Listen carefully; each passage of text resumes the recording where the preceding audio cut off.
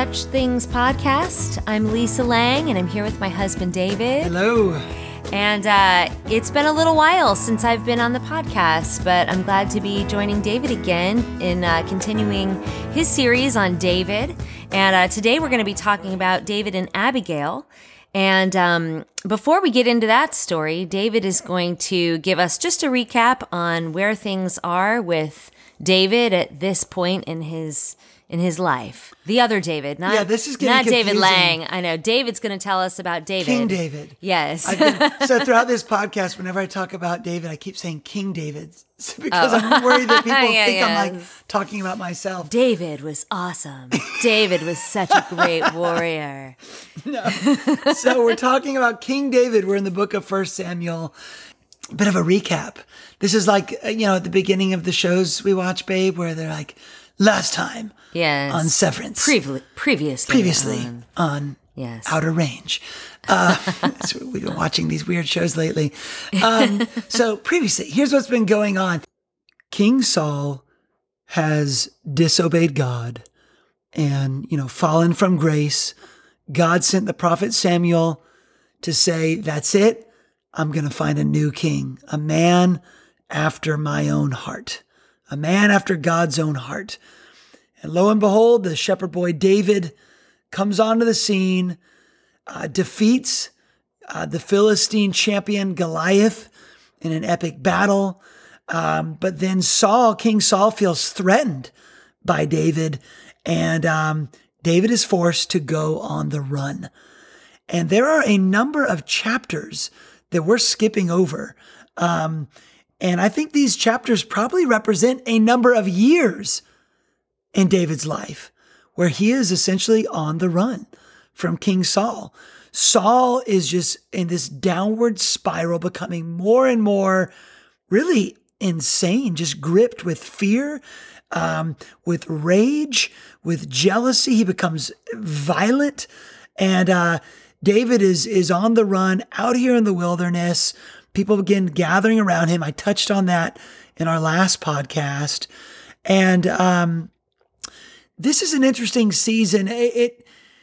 David kind of becomes a bit of a Robin Hood figure during this time.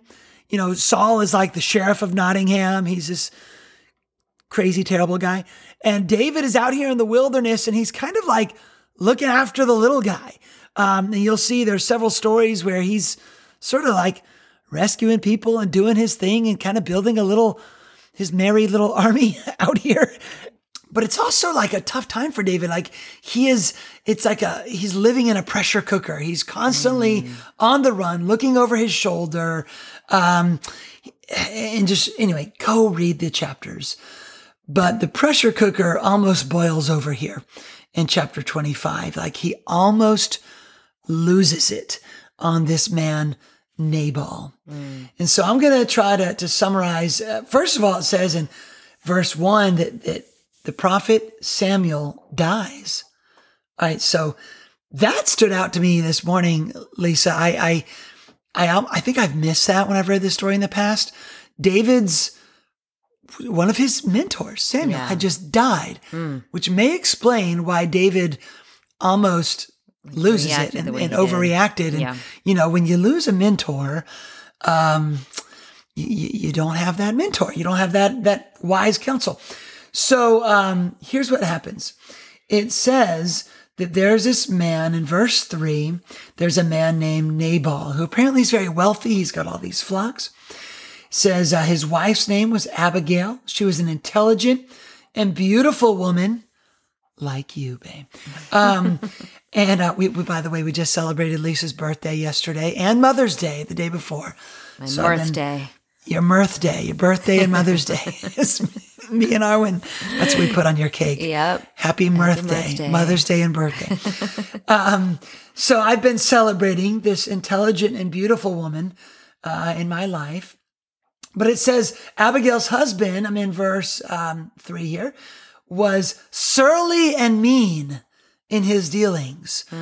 All right, surly and mean. How is it that so many surly and mean men end up with these intelligent, beautiful women? I don't know. So it says David is in the wilderness. and he hears that it's sheep shearing season. So he sends some of his young men to Nabal. And basically he's like, look, I've been out here, all season. My men have been protecting your men, Nabal, protecting your flocks. Give us a gift, send us some sheep or some wool or whatever. I don't know what he was expecting. But hey, we've been looking out for you. We've been scratching your back. Scratch ours. Nabal responds like a mean and surly man. He says, who is this David guy? And he says, you tell him I don't know who he is, and I don't know him anything. Well, David, they go back to David and report this to David. He tells his men, strap on your swords. And David is about to massively overreact to this foolish, mean, and surly man. It says, one of the servants told Abigail, Nabal's wife, David sent messengers from the wilderness to give our master his greetings, but he hurled insults at them. Yet these men who were very good to us, they did not mistreat us. The whole time we were out in the fields near them, nothing was missing. Night and day, they were a wall around us. So the whole time we were herding our sheep near them. Now think it over and see what you can do, because disaster is hanging over our master and his whole household. He is such a wicked man that no one can talk to him. Ooh, sounds like some men I know, and I'm afraid I've been this way before. It says Abigail acted quickly. She gathers together a whole bunch of food, and she prepares to set out to meet David and his little mini army here, to cut them off at the pass. Lisa, you want to pick up in verse 24 here? Okay, so she came to David, and it says in verse 24, she fell at his feet and said, "Pardon your servant, my lord, and let me speak to you. Hear what your servant has to say. Please pay no attention, my lord, to that wicked man Nabal. He is just like his name. His name means fool, and folly goes with him. And as for me, your servant, I did not see the men my lord sent. And now, my lord, as surely as the Lord lives and as you live, since the Lord has kept you from bloodshed and from avenging yourself with your own hands, may your enemies and all who are intent on harming my lord be like Nabal. And let this gift, which your servant has brought to my lord, be given to the men who follow you. Please forgive your servant's presumption. The Lord your God will certainly make a lasting dynasty for my lord, because you fight the Lord's battles, and no wrongdoing will be found in you as long as you live. Even though someone is pursuing you to take your life, the life of my lord will be bound securely in the bundle of the living by the Lord your God. But the lives of your enemies he will hurl away as from the pocket of a sling. When the Lord has fulfilled for my lord every good thing he promised concerning him and has appointed him ruler over Israel, my lord will not have on his conscience the staggering burden of needless bloodshed or of having avenged himself. And when the Lord your God has brought my lord success, remember your servant." David said to Abigail, "Praise be to the Lord, the God of Israel, who has sent you today to meet me. May you be blessed for your good judgment and for keeping me from bloodshed this day and from avenging myself with my own hands." All right. So this will not be the last time that David is going to be saved from, seriously blowing it and acting rashly and sinfully. And he's saved by listening to the wise counsel of someone that God sends his way. In this case, this beautiful, intelligent woman with good judgment, who's very persuasive. She knows the way to his heart. She comes with a ton of food. There's so much here about this woman. So Lisa, talk to us about Abigail, this woman here. There's a lot she does that is just pretty impressive here. Yeah. So I think this woman, Abigail, was remarkable for her time. She was married to Nabal, who is a harsh man. We don't have a lot of details in the story of how he treated Abigail, but by what we see, I can't imagine that he was kind and loving towards her. He was probably harsh with her, maybe even abusive. Abigail possibly risked her life to defy him in this situation, actually. She knew he was making a huge mistake, but she didn't just sit by quiet and quote-unquote submissive and not speak up. Her whole household, innocent servants, all would have been killed if she did nothing. Nabal was being inhospitable, and in Jewish culture, that was like really bad. Hospitality was so valued in their time and still is. And it's incredibly important. And he was being inhospitable here. Yeah, it's interesting you talk about, we don't know, but it's always interesting to think about filling in the holes in some of these Bible stories. Like, what would have been like to be married to this man? We don't know their history. That's a great point, babe. Like, we don't know, man, how had he been treating, if he treated David like this, right? How did he treat his wife? Yes, but anyway, go ahead. What? Yeah. Well, and I was going to say it later, but the servant said there you can't talk to him. Yes. The servant was like, nobody can talk to him.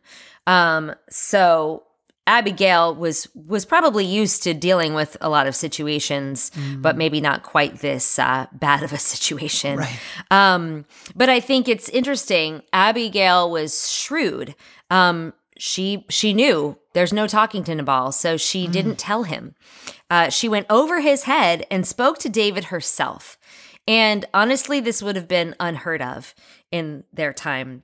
And I think David was probably very shocked by this, to see the woman of the house coming out to address him. But I'm sure he recognized how brave and intelligent she was to do this and to spare her people and David himself from disaster. I also think it would have been pretty intimidating for her to actually go and talk to David. She didn't know how he was going to respond. I mean, she didn't know David. She knew he was mad. He was coming. She knew he was mad. Kill her husband. Yes, so he could have killed her in his anger, but she probably figured it was worth the risk. I mean, either she was going to die either way, possibly, or her whole household was. So why not risk it and maybe spare the lives of the people in her household? But she did come to David showing the kind of hospitality that Nabal should have shown. And I think this softened David's heart. Like you said, she brought a ton of food.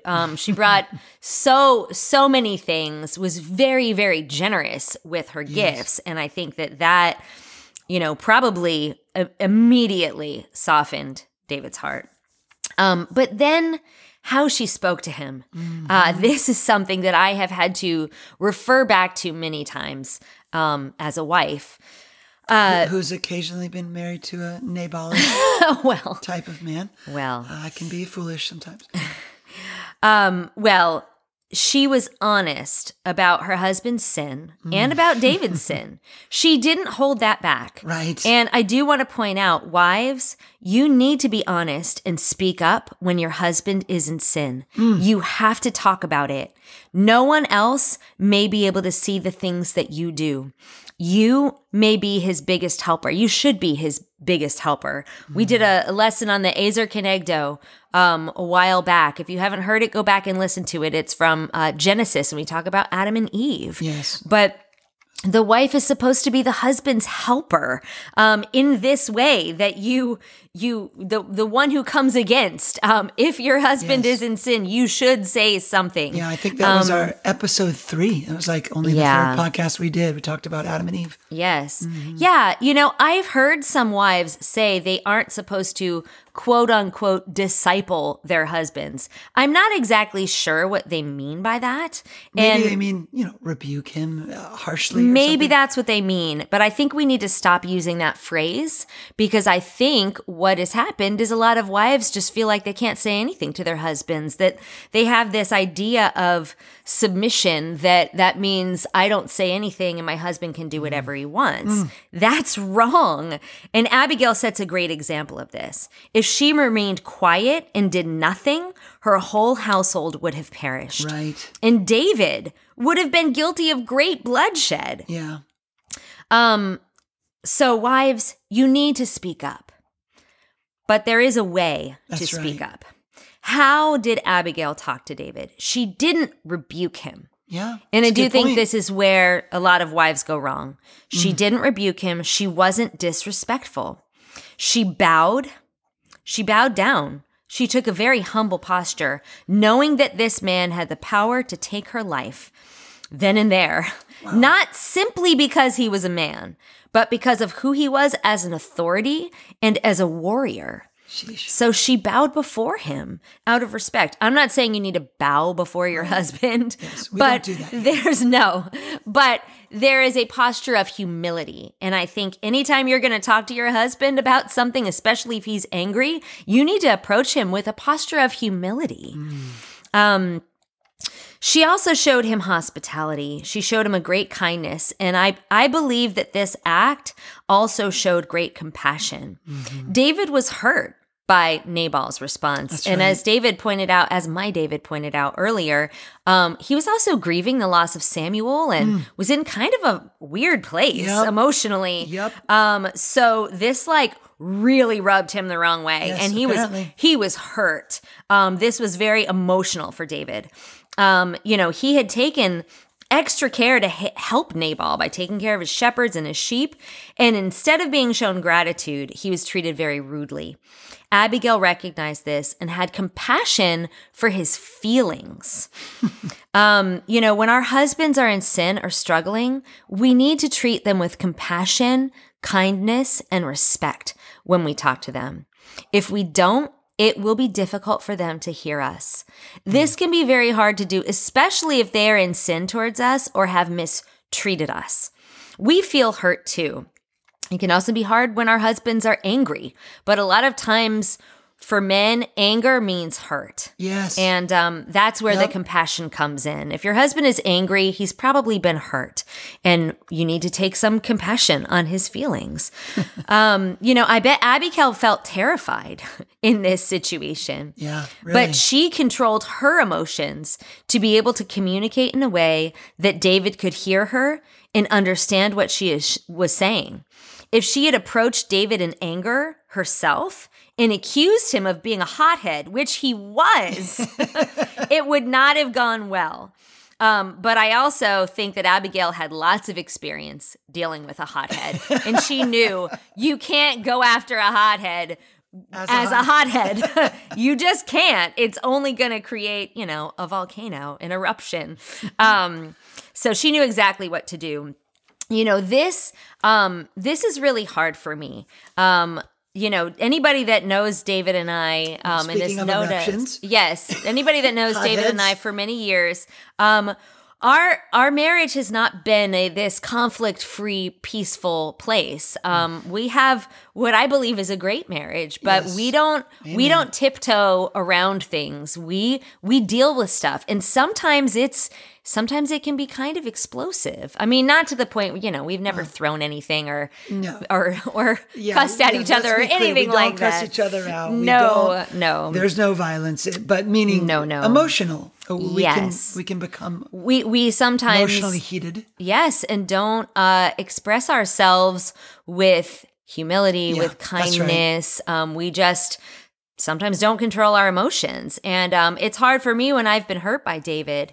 I can't just hide it. I can't just brush it under the rug and pretend it's not there. I have to say something. But what's been hard for me for many years that I've had to work on is finding ways to approach David with humility, with compassion, and not making him feel attacked. I think if King David had felt attacked in this situation, he would have attacked back. Yeah. But he didn't feel attacked. Different story. And so he listened.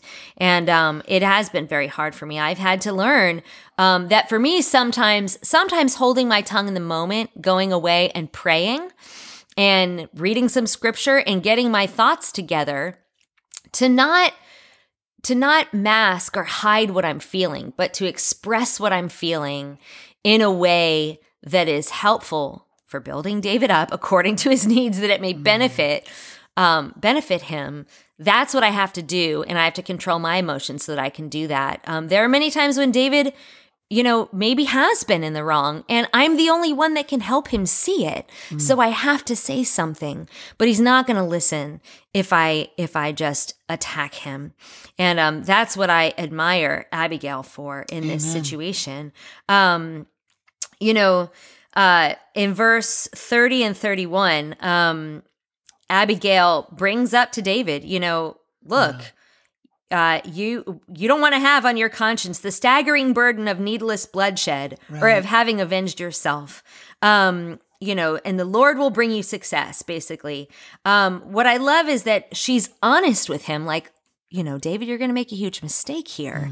But she does it in such a respectful and actually inspiring way. Right. Look at that. She appeals to the man God created him to be. That's awesome. And she inspires him to be his best. She doesn't belittle him or berate him or shame him. She is honest with her husband.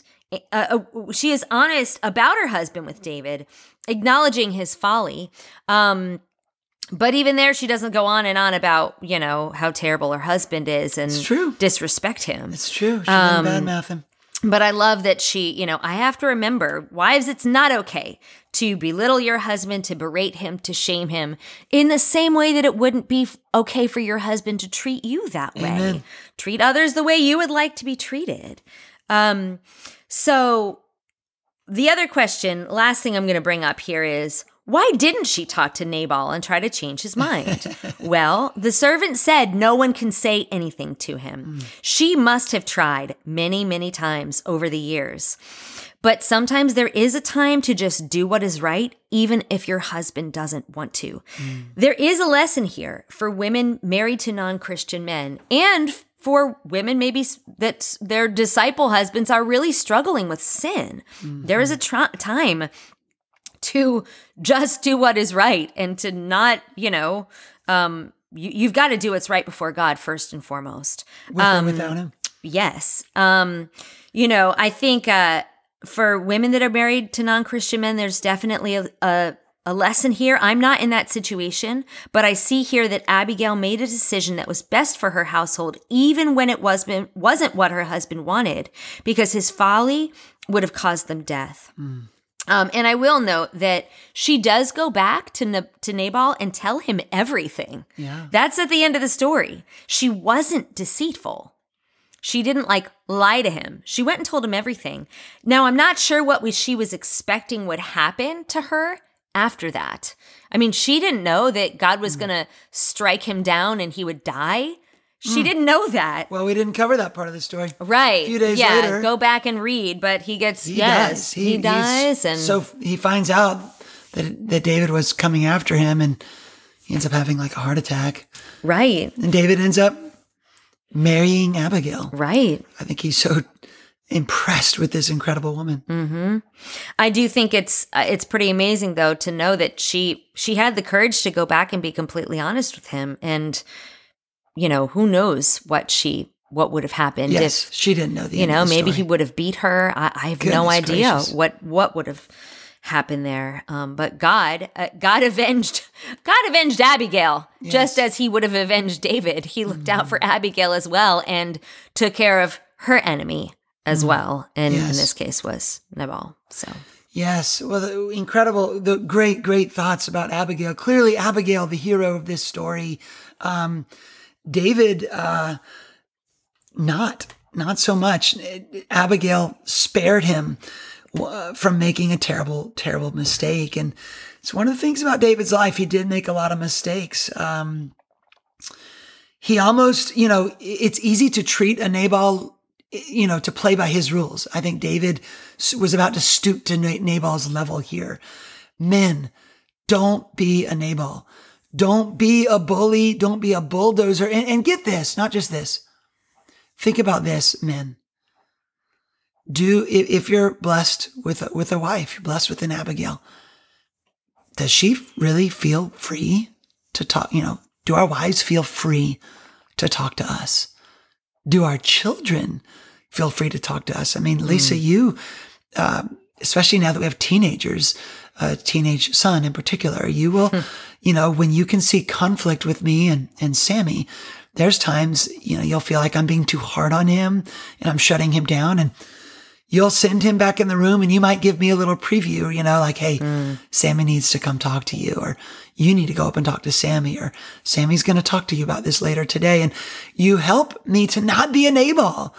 I think for men, it's easy to become foolish and angry and hurt and just shut our families down. But go ahead. And I will say, I think that's something that I admire so much about you, my love, my David, that you have, even when I have brought up things that are hard for you to hear, even if it makes you angry at first, or you don't get it, or you might respond. There might be pride there in the moment, but you always go away and pray about it and consider the things that I've said to you, and you come back and we talk about it. And I'm not always right in the things that I see, and if I'm not, or if I'm in the wrong, we discuss that. But if I am right, and you have been in the wrong, you pray and God works you through it, and you come back with humility. And I do admire that so much about you. And that's probably why I always have felt like I can bring things to you, because you are humble and you do respond with humility, and you let me tell you what I think. Yeah. Well, I think you have been an Abigail to me, obviously. But I also think you've worked on this, the things that you shared today, learning to communicate in a way where I don't feel disrespected and attacked. I think men, we have, I'm speaking generally, but I think for most of us, men, we have a deep need and desire to be respected, to feel respected. We hate to feel slighted, insulted, talked down to, disrespected. Certainly by our wife, but also by anybody, by our coworkers. In this case, think David felt slighted by Nabal. Yeah. I don't know. Maybe you compare that to a office relationship or something like that. I don't know, but he felt disrespected, and But I think men, Nabal was not a respectable man. Right. I think it helps our wives. I appreciate what you said, Lisa, because I think it helps us we've got to be respectable. We've got to be approachable. We've got to have a spirit that will listen to what's brought up to us. And that's hard, to just bite our tongue and listen. And I've really learned, like, hey, Lisa, you're my Abigail. Like, I need to listen to you. No one sees the way you see. That God's given you unique insight into my life, my parenting, my leadership as a minister. We're in this together. We're a team. And so we've got to listen to one another. Well, look, there's so much more we could say, but we're going to leave it here today. There's so many stories and chapters from the life of King David, too many. And we could do so many podcasts, but Lisa, I really appreciate you sharing your thoughts on this great woman that God brought into David's life. And they did end up marrying one another. And I think it's a great lesson on how we need to, let's not be Nabals, but let's listen. Let's listen to our Abigails. Let's listen to the wise people God brings into our lives. I think David was a great man of God, a man after God's own heart. But like in this story, there are many, the Bible is very honest about the mistakes he made. And in this case, the mistakes he almost made. But I think one of his saving graces was he listened. And Lisa, I'm so thankful that God gave me an Abigail like you. We hope you'll all join us next time on the Such Things podcast. See you soon.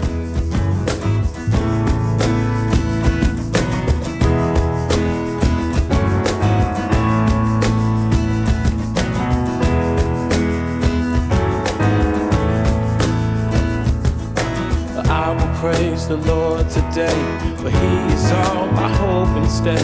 Our God is good, His name is great, hallelujah.